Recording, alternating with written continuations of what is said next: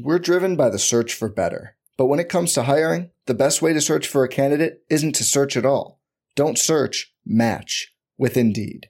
Indeed is your matching and hiring platform with over 350 million global monthly visitors, according to Indeed data, and a matching engine that helps you find quality candidates fast. Leveraging over 140 million qualifications and preferences every day, Indeed's matching engine is constantly learning from your preferences.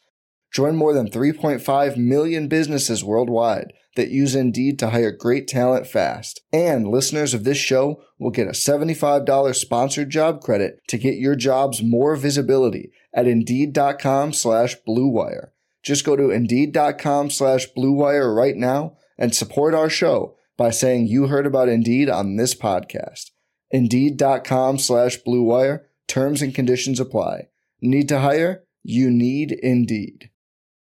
This episode is brought to you by Hyperice, the leader in advanced warm-up and recovery technology. They have tons of innovative products, like Venom-heated wearables to help soothe sore back muscles, Normatec compression boots to speed up recovery and increase circulation, and Hypervolt massage guns to improve mobility.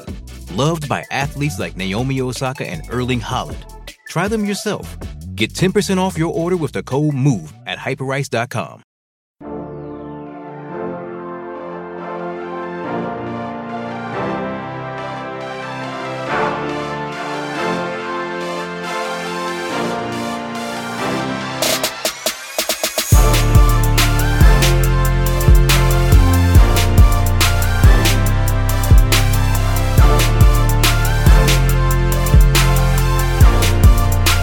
Hey everyone, welcome to the RotoGrinders Morning Grind Podcast. I'm your host, Stevie TPFL. It's Thursday, it's October 29th, it's 2020, and we're here to talk some college football for Thursday and Friday and give out some CSGO winners for the two-game slate for today as well. I'm joined by a friend of the podcast now, Sean Newsom, PSU Fans 2. How you doing, Sean? Not too bad. Just getting caught up on the week for college football. We've had a big week in soccer this week with Champions League going, Europa League going. So just getting through another week, seeing some bigger prize pools with some of the main sports ending. We saw some big prize pools in MLS today. You and I were just talking about before we hopped on about CSGO tomorrow and how decent the prize pools are. Yeah, I love seeing it. Like these CSGO contests have been filling up faster and faster, and like I was just looking at like NASCAR, like the truck contest for Friday is like 80K, 20K to first. Like that's like midsummer like prize pools for the truck series. So I love to see it. Like you hate to see like basketball and baseball and all this stuff end, but if we're gonna get some of these niche sports, as we like to call them, with some bigger prize pools, that's always fun. And you know, that's kind of what you and Fear My Turtle, Alex, do here at RotoGrinders. You guys run the premium specialist package that covers NHL, college football, college basketball, soccer, MMA, WNBA, esports. I'm probably forgetting things, but for the most part, anything that is not MLB, NBA, PGA, and I know I'm three, MLB, PGA, NBA, NFL, PGA. Yep, four. There you go, four of them. If it's not part of that or my NASCAR stuff, like you guys cover it. So you guys can definitely check that out here at RotoGrinders. Like now's the time. Get the core four plus the specialists. Take advantage of the awesome stuff that we have here for NFL and pay for your subscription with you guys' stuff over here with the specialist stuff. Yeah, definitely. I mean, it's a great time to get in. The next 2 or 3 months, we're going to see some big increases on stuff. And you also are going to see a lot of people playing that don't normally play. So if you can get in there and get an edge on people, it's a great time to get in there. And then not to mention, you just carry it on once everything starts back up, because in a lot of these sports, prize pools remain at least relevant for people, like, unless you're playing like $10,000, $15,000 a slate. Like if you're trying to play like $50, $100 a slate, I would recommend sticking around in sports like this compared to sports where you have NFL or NBA where you just are sort of a small fish in a big pond. You might as well be a big fish in a small pond, because it works a lot better in DFS that way.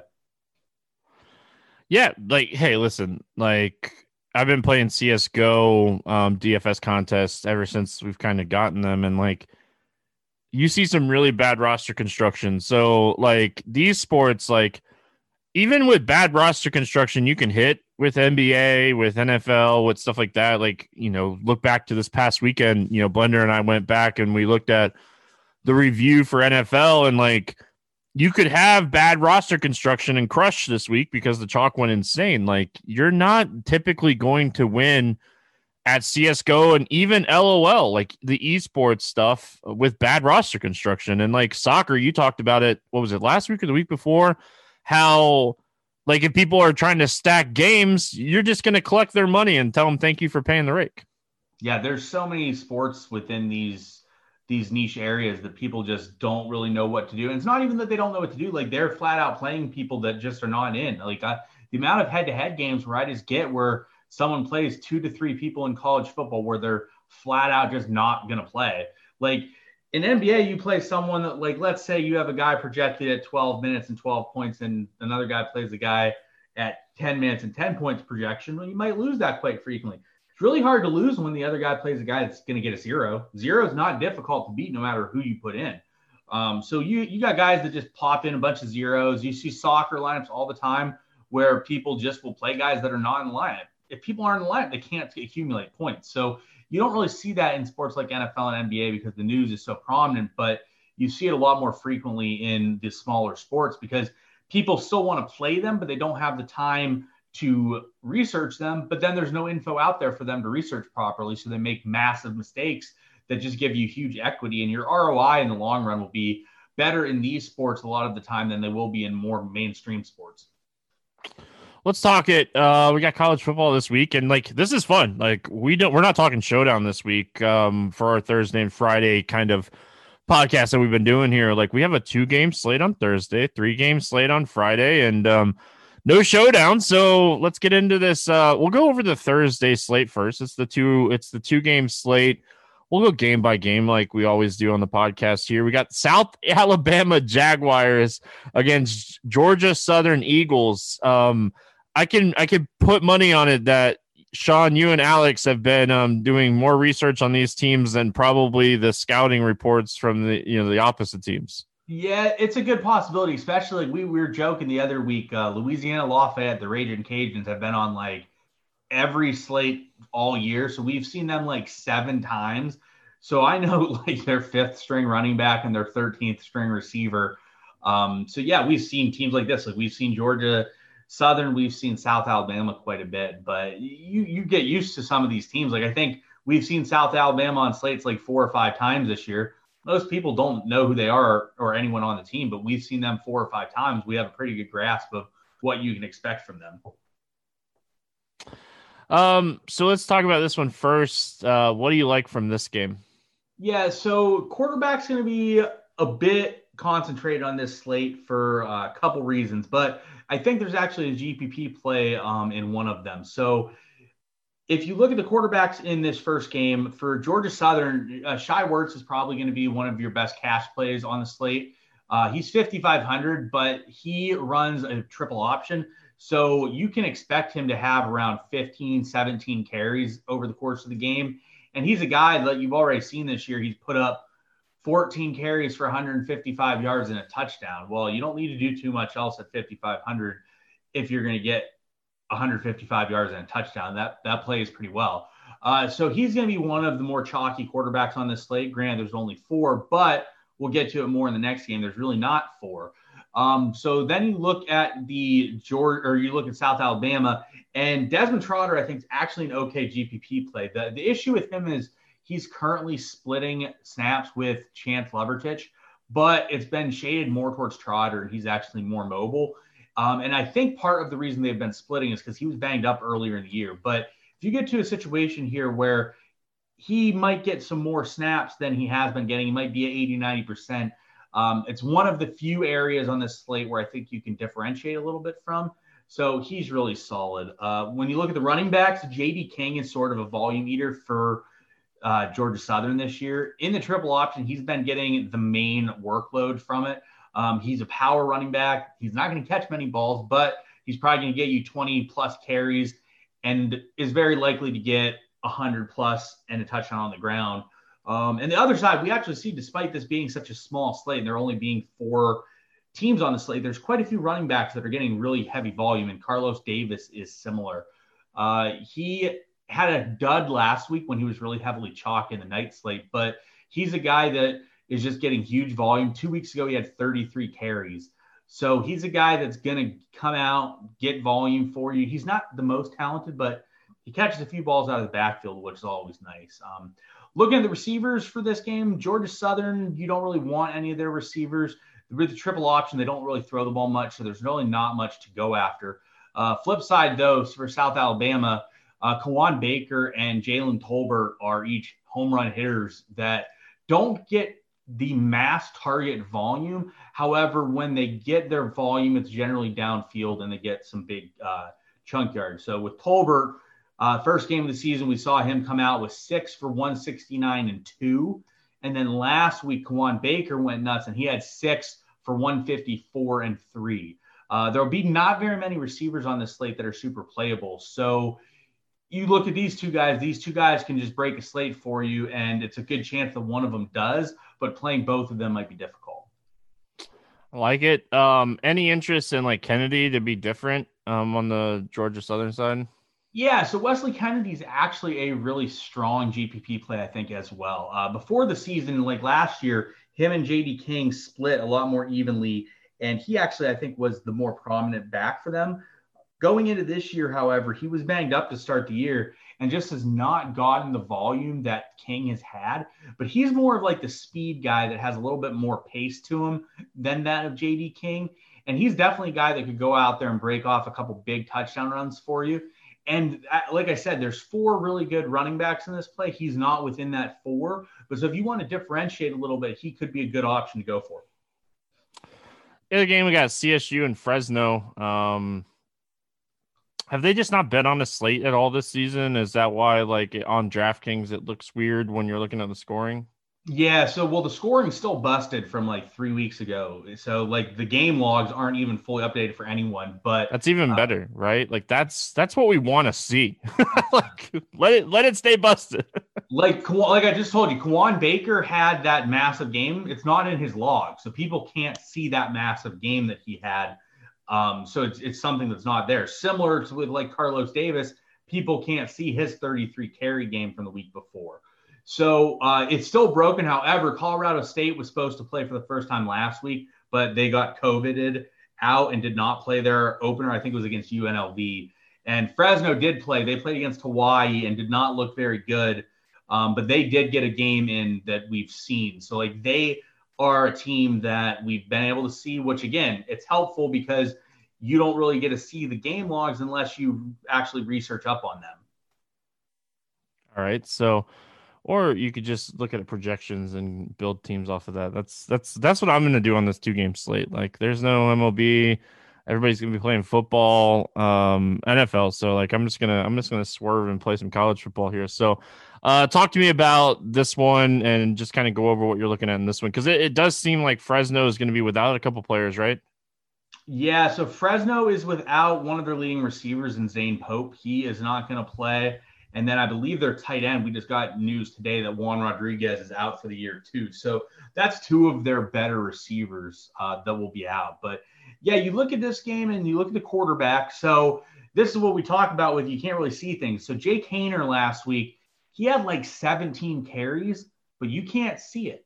It's not in his game logs. And if you even click and look at the notes, the news and notes that were provided, it doesn't show that. There's no indication that he ran that much. So people don't really know that he's going to be that much of a runner. And to be fair, before I started doing the research, I did not know he was going to be as heavy as a runner as he was in that first game because I looked up his high school stats actually, and he was not a massive runner in high school. So I was surprised by that. But on the other side, and this is sort of why I talked about quarterback ownership will be a little bit more concentrated. Colorado State has not announced their starter. It looks like it's going to either be O'Brien, but he missed a good portion of fall camp, or Todd Centio, who is a transfer from Temple. Centio runs a bit, but it looks like O'Brien probably is going to be the quarterback. But they had their depth chart released, and it was a 3-way or situation between O'Brien, Centio, and I think McCoy. I'm not sure on the third without having it directly in front of me. Yeah, it was Justice McCoy. And so it's a really tricky situation for them at quarterback. Looking at the running backs, Ronnie Rivers played like 85, 90% of snaps against Hawaii. And he's just a guy that has been around for a while, and we're pretty confident with his workload. And he's a guy that catches the ball well out of the backfield. You can probably expect like 3 to 5 targets for him. He's probably going to get 18 to 20 carries. And last year, Colorado State pass defense was pretty decent. The reason their pass defense was pretty decent was because their run defense was absolutely atrocious, and teams just didn't need to pass on them. They just ran all over them. So Rivers is probably the top running back play on the slate. And then on the flip side, Colorado State has brought in Steve Adazio at head coach. Adazio is pretty inept head coach. He's from Boston College. And if you look at some quotes from him, he definitely does not know what he's doing. And he's basically like, we're going to run the ball, we're going to establish it, and we're going to run the ball. And that's basically what he did at Boston College. And that is why he was fired and is now at Colorado State, because he just has a very poor offense. But with that comes lots of rushing attempts. It looks like Marcus McElroy is probably going to be the lead running back there, and I like him quite a bit. And then the receivers in this game, Fresno State rotated really heavily last game, so there's really no one I like that much. And flip side with Colorado State, there's not tons at receiver that you like either, due to the offense that Adazio runs. However, the offensive coordinator's from Ball State, and they threw a bit more. So I think you're probably going to end up playing a Colorado State receiver or two, honestly, in this slate. But that's just because of lack of options from Fresno State and Georgia Southern, and the fact that it's really hard to play both South Alabama guys. Anything else from this one, or we want to move on to the 3-gamer here? I think from receiver perspective, you could look at some of the Fresno guys for GPPs. I think Keurig Wheatfall is an okay GPP play. And I think there's some GPP plays like Jalen Cropper for Fresno State in this game. But I think the key to the slate from a GPP perspective is going to be what you do at receiver. The 4 running backs that are all sort of stand alone at the top are all really solid running back plays. And the quarterback plays seem pretty straightforward to me. The only things that are very off are the receivers. And the reason I say that is the 2 best receivers are both the South Alabama guys, but they want to run the ball a lot. And one of them will probably not have a great game. So I just think receiver is going to be the difference on this slate in the GPPs. All right. Well, it'd be interesting to see how it plays out. It seems like a pretty interesting slate. I was able to build a team as we were going, so I'm just going to hit enter and see how it does. So I'll probably look at projections tomorrow, not going to lie. Let's talk about the Friday night slate. So this was supposed to be a 4-game slate. Marshall and FIU canceled, right? Postponed, I guess we'll say. So they're not going to play. So we got a 3-game slate on Friday. Some solid prize pools. Like we have a $50K Friday night special with $10K up top for a 3-game college football slate. So I think that's awesome. So let's get into this one and just kind of go over, we'll do the same thing. We got the Golden Gophers against the Maryland Terrapins. What do you like here from this game? Yeah, I will tell you what. Our buddy Fear the Turtle is a Maryland fan, and he is not going to have a great time this year because Maryland is a train wreck. They got Tua's brother, Talia Tagovailoa, and he did not look good. And there's a reason why Tua is the better of the two after he transferred over from Alabama. But Minnesota is kind of what you want in a DFS team. They are very, very concentrated. Tanner Morgan is okay. He's nothing super special, but he can have a good game here and there for you at quarterback. The 2 guys that you really want to look at from Minnesota is Muhammad Ibrahim. He's going to be the main guy this year. In their opener against Michigan, they trailed pretty much the whole game, and he had 26 carries, and he had a massive volume, along with, I believe he had 6 or 7 targets, maybe even more, in this game. So he's a guy that you're probably going to get 25 plus touches out of. And Maryland is a total train wreck.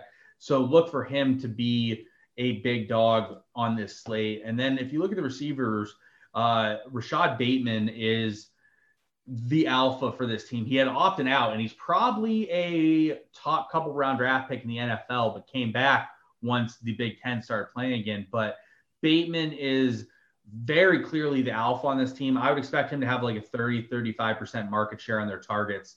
And he's going to have big plays and everything. On the other side of him is actually Chris Auden-Bell, who I like a bit too. The issue is that this offense is going to be very, very heavily driven to Bateman. But Auden-Bell played almost every snap. I think he played all but one snap in the opener. So at 4K, if they decide to shade towards Bateman, it could open up a bit more for Auden-Bell. On the opposite side for Maryland, Tagovailoa looked awful, but he's pretty cheap. In GPPs, you might be able to play him. They're having issues with their top running back, Taven Fleet-Davis. They ran 3 guys in the first game, but the thought is that if he's back, they're going to have like a 4-man rotation. It's very ugly. And then the receivers are also not appealing at all. Although Raheem Jarrett is a top end prospect that went to Maryland. Why? I have no idea, but he was like a top 20 prospect in the nation. He has offers from LSU, Alabama, literally everyone in the nation. He was like the second receiver in the entire nation. Clearly, he isn't great from an intelligence standpoint because he decided to go to Maryland, but he's 3K, and they are clearly going to try to get him involved. Alex is not going to like you talking smack about his boys. I already did earlier today. He was talking up how good Raheem Jarrett is. He's like, look how good this kid is. I'm like, clearly he's lacking the intelligent factor because he went to a team that literally doesn't have a quarterback that can throw him the ball. So how intelligent can he be? Anything else from this one, or we want to move on to East Carolina and Tulsa? I think we can move on. I don't think there's tons else on Maryland that I would look at. And really, there's not much else on Minnesota. It's very concentrated for them who will get the volume. All right, let's go. ECU, Tulsa. Like, what's funny, I had a scholarship offer from ECU. Oh, interesting. Yeah, no chance that was ever happening. Any interest here in this one? Yeah, so if you look at ECU, I think that they're getting their starting quarterback Holden Ahlers back, and he has the ability to be a really, really strong play because he has really good running ability. The issue is that sometimes he just takes quite a few sacks, but for 6,300, he's definitely one of the quarterbacks you'll be considering on this slate. For running back for ECU, they're going to be getting Darius Penix Jr. back. He was out. I believe both were out for COVID reasonings last week. But in the meantime, since he's been out, Rajai Harris has been going nuts for them.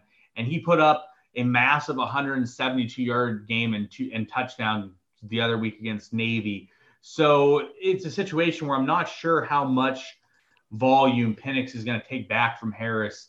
And then looking at the receivers, Tyler Snead is their slot receiver. He's a good play, but he shouldn't be 6,200 in my opinion. The guys I would prefer to look at are CJ Johnson and Blake Kroll.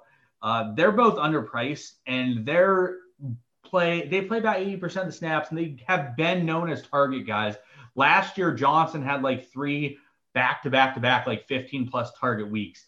The targets haven't been there as much for him thus far this year, but he still had a big game where he had like 5 for 102 and 2 touchdowns. So at 3,700, I like Johnson quite a bit. And then if you look at the flip side from Tulsa, Zach Smith doesn't really have much upside. He's completely immobile, which hurts as a college quarterback. And they really want to run the ball, and they do not want to pass like 40, 50 times. So the only way you can really play Zach Smith, I think, is in GPPs with like Ahlers on a bring back and hope it's a game stack. So I really wouldn't go to him. The running backs are a bit interesting. Last week, TK Wilkerson didn't travel. We have no idea why. It wasn't announced until the broadcast, like 5-10 minutes in. They just said Wilkerson didn't travel for unknown reasons. But with that, Deneric Prince and Taylor played quite a bit, and they both had good games. But it just is very difficult to pinpoint which of them will produce. So I think both are GPP options, and you could talk yourself into one being a cash option if you want to pay up a little bit more at receiver, but it's a tricky situation. And then the receivers, Keelan Stokes is really strong, but Sam Crawford Jr. has actually been really underpriced most of the year. His volume has been really good all year, and I was actually sad. He's been like 4,500 to 4,800 most of the year. So seeing him at 57 was kind of saddening for me, but I think both of them are really strong options. And then you could look at Juan Carlos Santana a bit more for GPP reasons. Anything else from this one? There's not tons else, I would say. Neither team is rotating super heavily at receiver. You probably are going to only have 4 or 5 guys at receivers for these teams. So it's a decent chance that one of them has a really strong game. The Tulsa guys have been really concentrated in volume, where they've had like 4 guys get like between 4 and 8 targets each game, and it's sort of like rotated who it's been. And then ECU, like I said, Snead has a 12 target game. Blake Prohl actually has an 18 target game on the year. So there's some volume to be had at reasonable prices in this game. We finished it out. Was it Hawaii and Wyoming? There we go. Hawaii. Yeah. What a combination of a football game. Like, think of like Wyoming, and then like think of Hawaii. Like these two teams were playing football, and like whoever is traveling in this one is like, oh, this is not like home. Yeah, it was unfortunate we didn't get the Marshall game too. You got Marshall and Florida International. It's sort of a very similar aspect.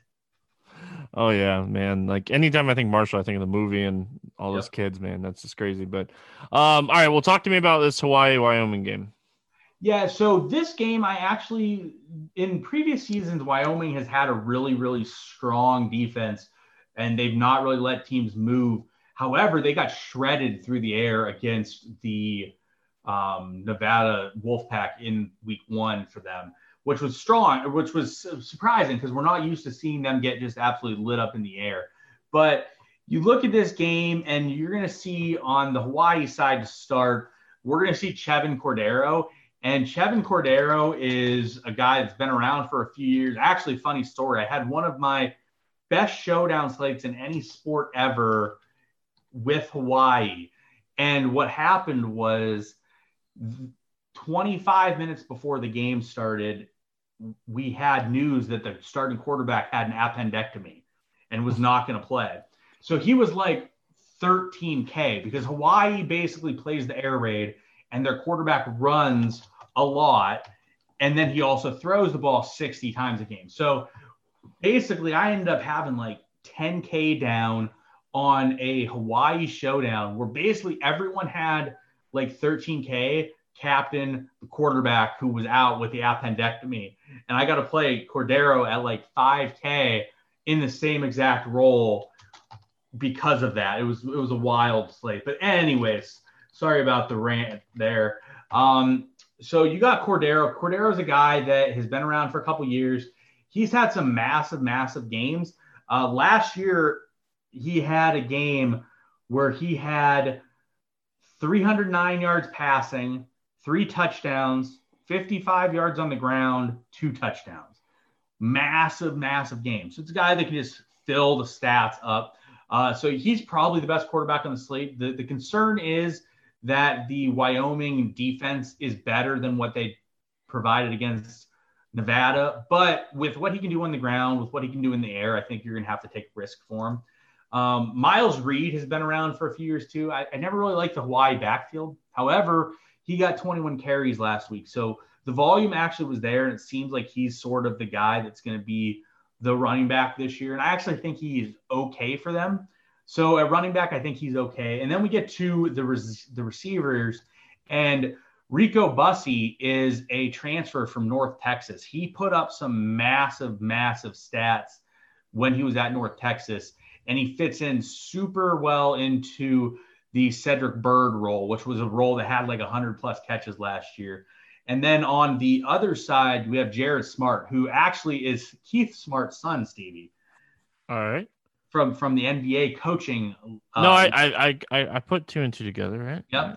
Yep. So I actually think Jared Smart is an NFL receiver that isn't really talked about, but I really like him. I think he's a really strong receiver that can put up some decent games. So you have the 2 of these guys. It's really strong. And then on the flip side, Nevada's quarterback broke his leg or something last week. They carted him off, and he's done for the year. But Levi Williams is their new starting quarterback, and Levi is a guy that can carry the ball 15-plus times a game. So he's another guy that's going to be someone you're really considering. But the real gem on this slate and in this game is Xavier Valladay. Valladay is just a massive, massive volume eater, and the Hawaii defense is not very strong. And regardless of their strength, if they had one, Valladay is so involved in both the rush and pass game, it really doesn't matter.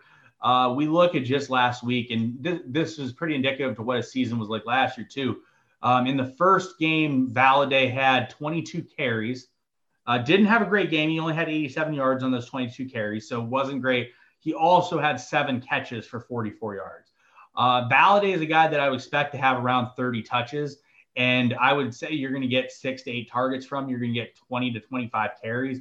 You can probably expect 150 to 200 yards and 2 touchdowns from him. So Valladay actually has one of the highest projections we've seen a running back have the entire season on this slate at 31.23 points. And our projection for him actually indicates him going for 120 yards rushing, over a touchdown, and then also 3 carries for about 40 yards, or 3 catches for 40 yards in the air. So it's just a really, really strong spot for Valladay. Gotta love volume guys in college football, right? Like, you know, well, like NFL too. Like in general, we love volume guys in general. So, anything else from this one? There's not much else. The receivers for Wyoming aren't the best. As you can see by Valladay's volume, when you get that kind of volume, there's not much else to go around. But you nailed it on the head. Like, if you got guys that are going to get 30, 32 touches, it's very, very difficult for someone with, let's say, 12 to 15 touches to really beat someone that gets 32 touches. It's just very difficult. Not to mention the person with 32 touches floor is just going to be so, so high that it's hard to beat from a cash perspective. The only other thing I would add is the Hawaii receivers. Nick Martiner is a 6'6" receiver that's rotating in. And then they had another receiver, Zion Bowens. Those were the 2 other receivers that were heavily rotating in for Hawaii. And you find them at 3,700 and 3K. They did not get the targets or the receptions that these other guys got in week 1, but they played the snaps. And we saw this with Hawaii last year. They had 4 guys. They played almost all the snaps, but some weeks guys would just not really be involved. And then the next week they would have like 15 targets. So it's a situation where I think from a GPP perspective, looking at the cheap Hawaii receivers is a good way to approach things. Take a shot. It's, 10K up top. Go get that money. Listen, we have a big slate on Saturday this week. I know you guys will be covering it. I know there's all kinds of videos and stuff that you guys do for the big slates, but Halloween or college football, big tournaments over there on DraftKings for college football this weekend. $50K to first place, $18 tournament. So if you want projections for that, if you want slate analysis, stuff like that, make sure you guys are checking out the specialist package. Nobody works as hard as these 2 guys to find out information on these teams. Listen, it's a crazy season. You've talked about it already with how these beat reporters and stuff are getting information. So you guys are doing the best you can. So make sure you guys are checking those out. Before we get out of here, I know we've talked about it. You were super high on LOL and stuff, CSGO when it first came out, and it was the only thing going. This CSGO 2-game slate for Thursday is so interesting because usually on a 2-game slate I want to go 3-3 as far as roster construction, but I am leaning towards 2-1 builds on this CSGO slate. And it's so interesting because I don't ever looking at 2-1s, and this is the second day in a row that I'm looking at 2-1s. And we have Vitality against Complexity, but all 4 of these teams are top 15 teams in the world. That's what Blast Premier is, Blast Premier regular season. It's all the top teams in Europe. some of the United States teams are actually over there. Like EG got crushed 2 maps in a row and got like knocked out of the tournament super fast. So this one's interesting because like Complexity lost one of their players, but they signed one of the best rifle fraggers from 100 Thieves. So like they upgraded massively, but they haven't played a lot of matches together. This is the first match they're going to play together. So like, could Complexity beat Vitality? Sure. But like ZywOo's target, like his market share of kills is just so high. I haven't looked at your guys' projections yet, but I would guess that ZywOo's the highest projected guy. Like his market share of kills and his kill to death ratio is just so high that like you almost have to have him as a core play. Like him and Simple are like they're the two of the best players in the world, and like you almost always have to play these guys as like captains, and like ZywOo I think is a core captain play on the slate. So I know you're pulling up your projections. I can see you over there like laughing. Like he's the top guy, right? Yeah, he is 10 points better than anyone else on the slate. As he should be. He's first at 76 points, and then Xantares is second. And that's the other game. Like the big FaZe match, like Big should crush FaZe here. Olaf Master, he hasn't played it in a while with this FaZe like roster. Nico left. Nico's the carry. Nico was the in-game leader. Nico was the best player on this team. He's a top 5 player in the world. He has been for years. Like he joined G2. They play next week. G2 is going to be insane, by the way, adding Nico. Like what a huge upgrade that's going to be. But so this is interesting, right? Like Big should crush FaZe here. Like Xantares, Sirison, like these guys should go nuts in this game.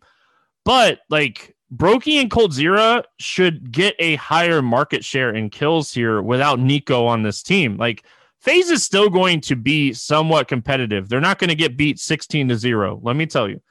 So like it's interesting to go like Xantares, Sirison, maybe like a Brokey or coldzera.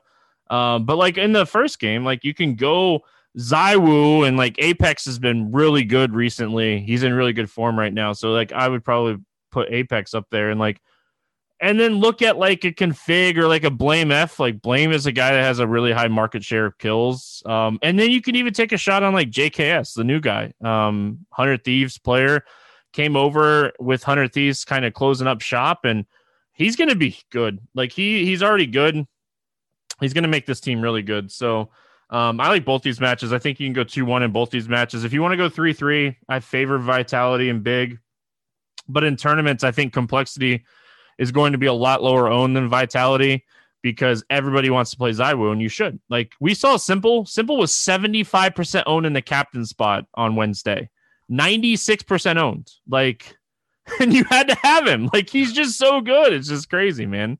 Yeah, it's a situation. I got a question for you on CS:GO from just not necessarily a DFS question, but what is the age in which people generally fall off in CS:GO? And I just am curious because of League of Legends. Like it's wild to me how short the shelf life is of these players from a perspective of once they hit like 22, they're just over the hill and start coming down. And it's kind of wild to me just because we talk about professional sports and like the average length of a professional sports player's career and how long it is. But esports, it's wild how guys quickly just fall off because it is the reaction times go. What's the age that CS:GO you generally see fall off, or do you not really know like what the age would be that you generally would look at that?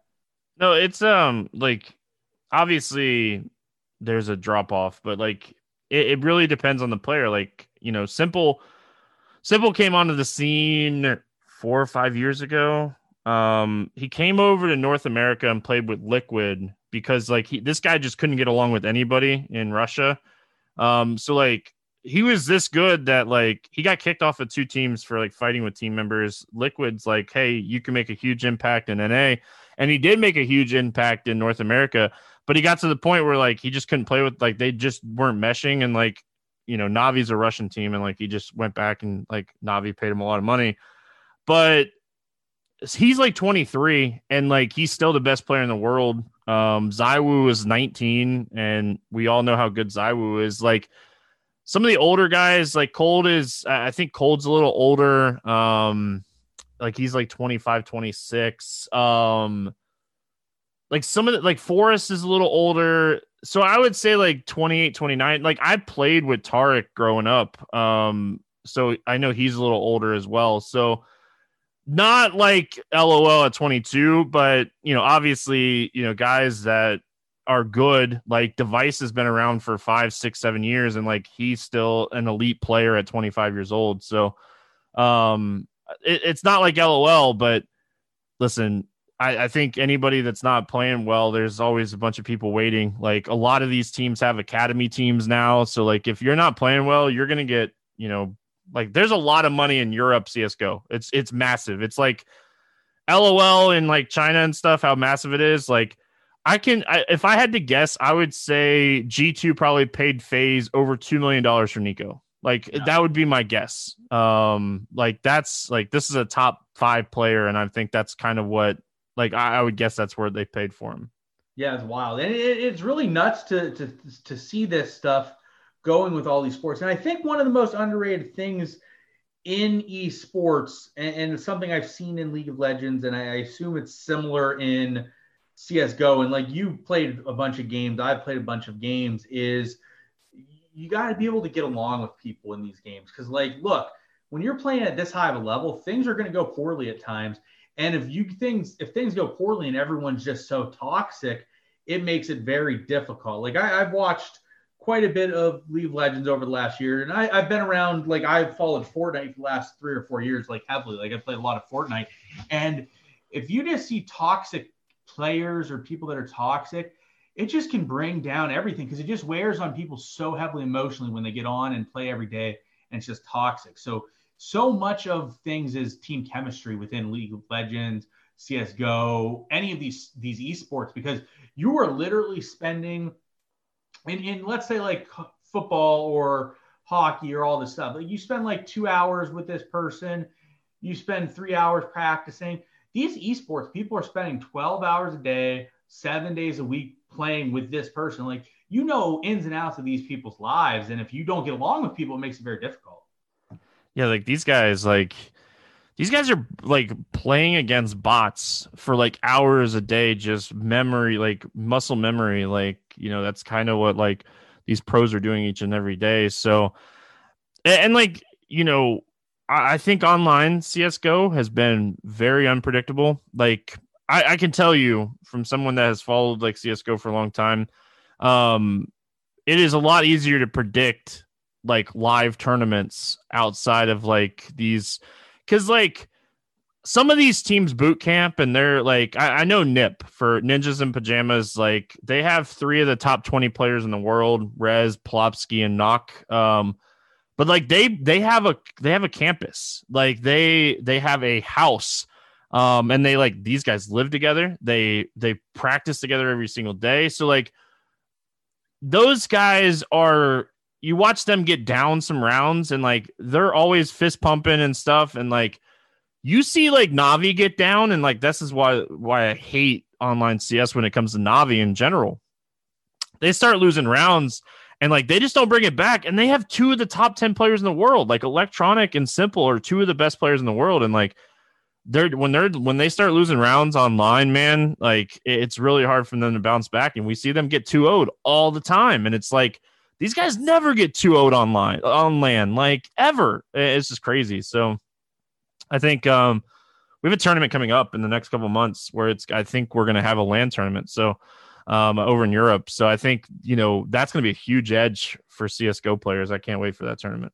Yeah, the LAN events are just so much better because you really see who performs on stage. Because when you're sitting in your living or in your room in your underwear, you're a lot more comfortable than you are sitting on a live stage. So watching people perform at the absolute top level that they can play at is nice to see. So like the online stuff, and that's what you see. Like I feel like so much of the online stuff's just been people getting an online game and they just view it the same as like their practice that they had on Tuesday, because there isn't much of a difference compared to like when you're on stage in these live events. It's a massive difference. Yeah, like the Extreme Masters Global Challenge 2020 is coming up in Germany, and like it's such a hard tournament to get into in general, and it has a $500,000 prize pool, and like it's going to be a LAN tournament, and like we're just going to see such different play than we've seen over the last few months. It's going to be really interesting to see, like, and like a lot of these guys like stream, like, you know how we like go on Twitter and we're like looking for beat writers. You can go on Twitch and search for names and like see who's streaming and like practicing when it comes to like CS:GO, and just try to get as much edge as you can. Like, who's boot camping, like who is practicing as much as like.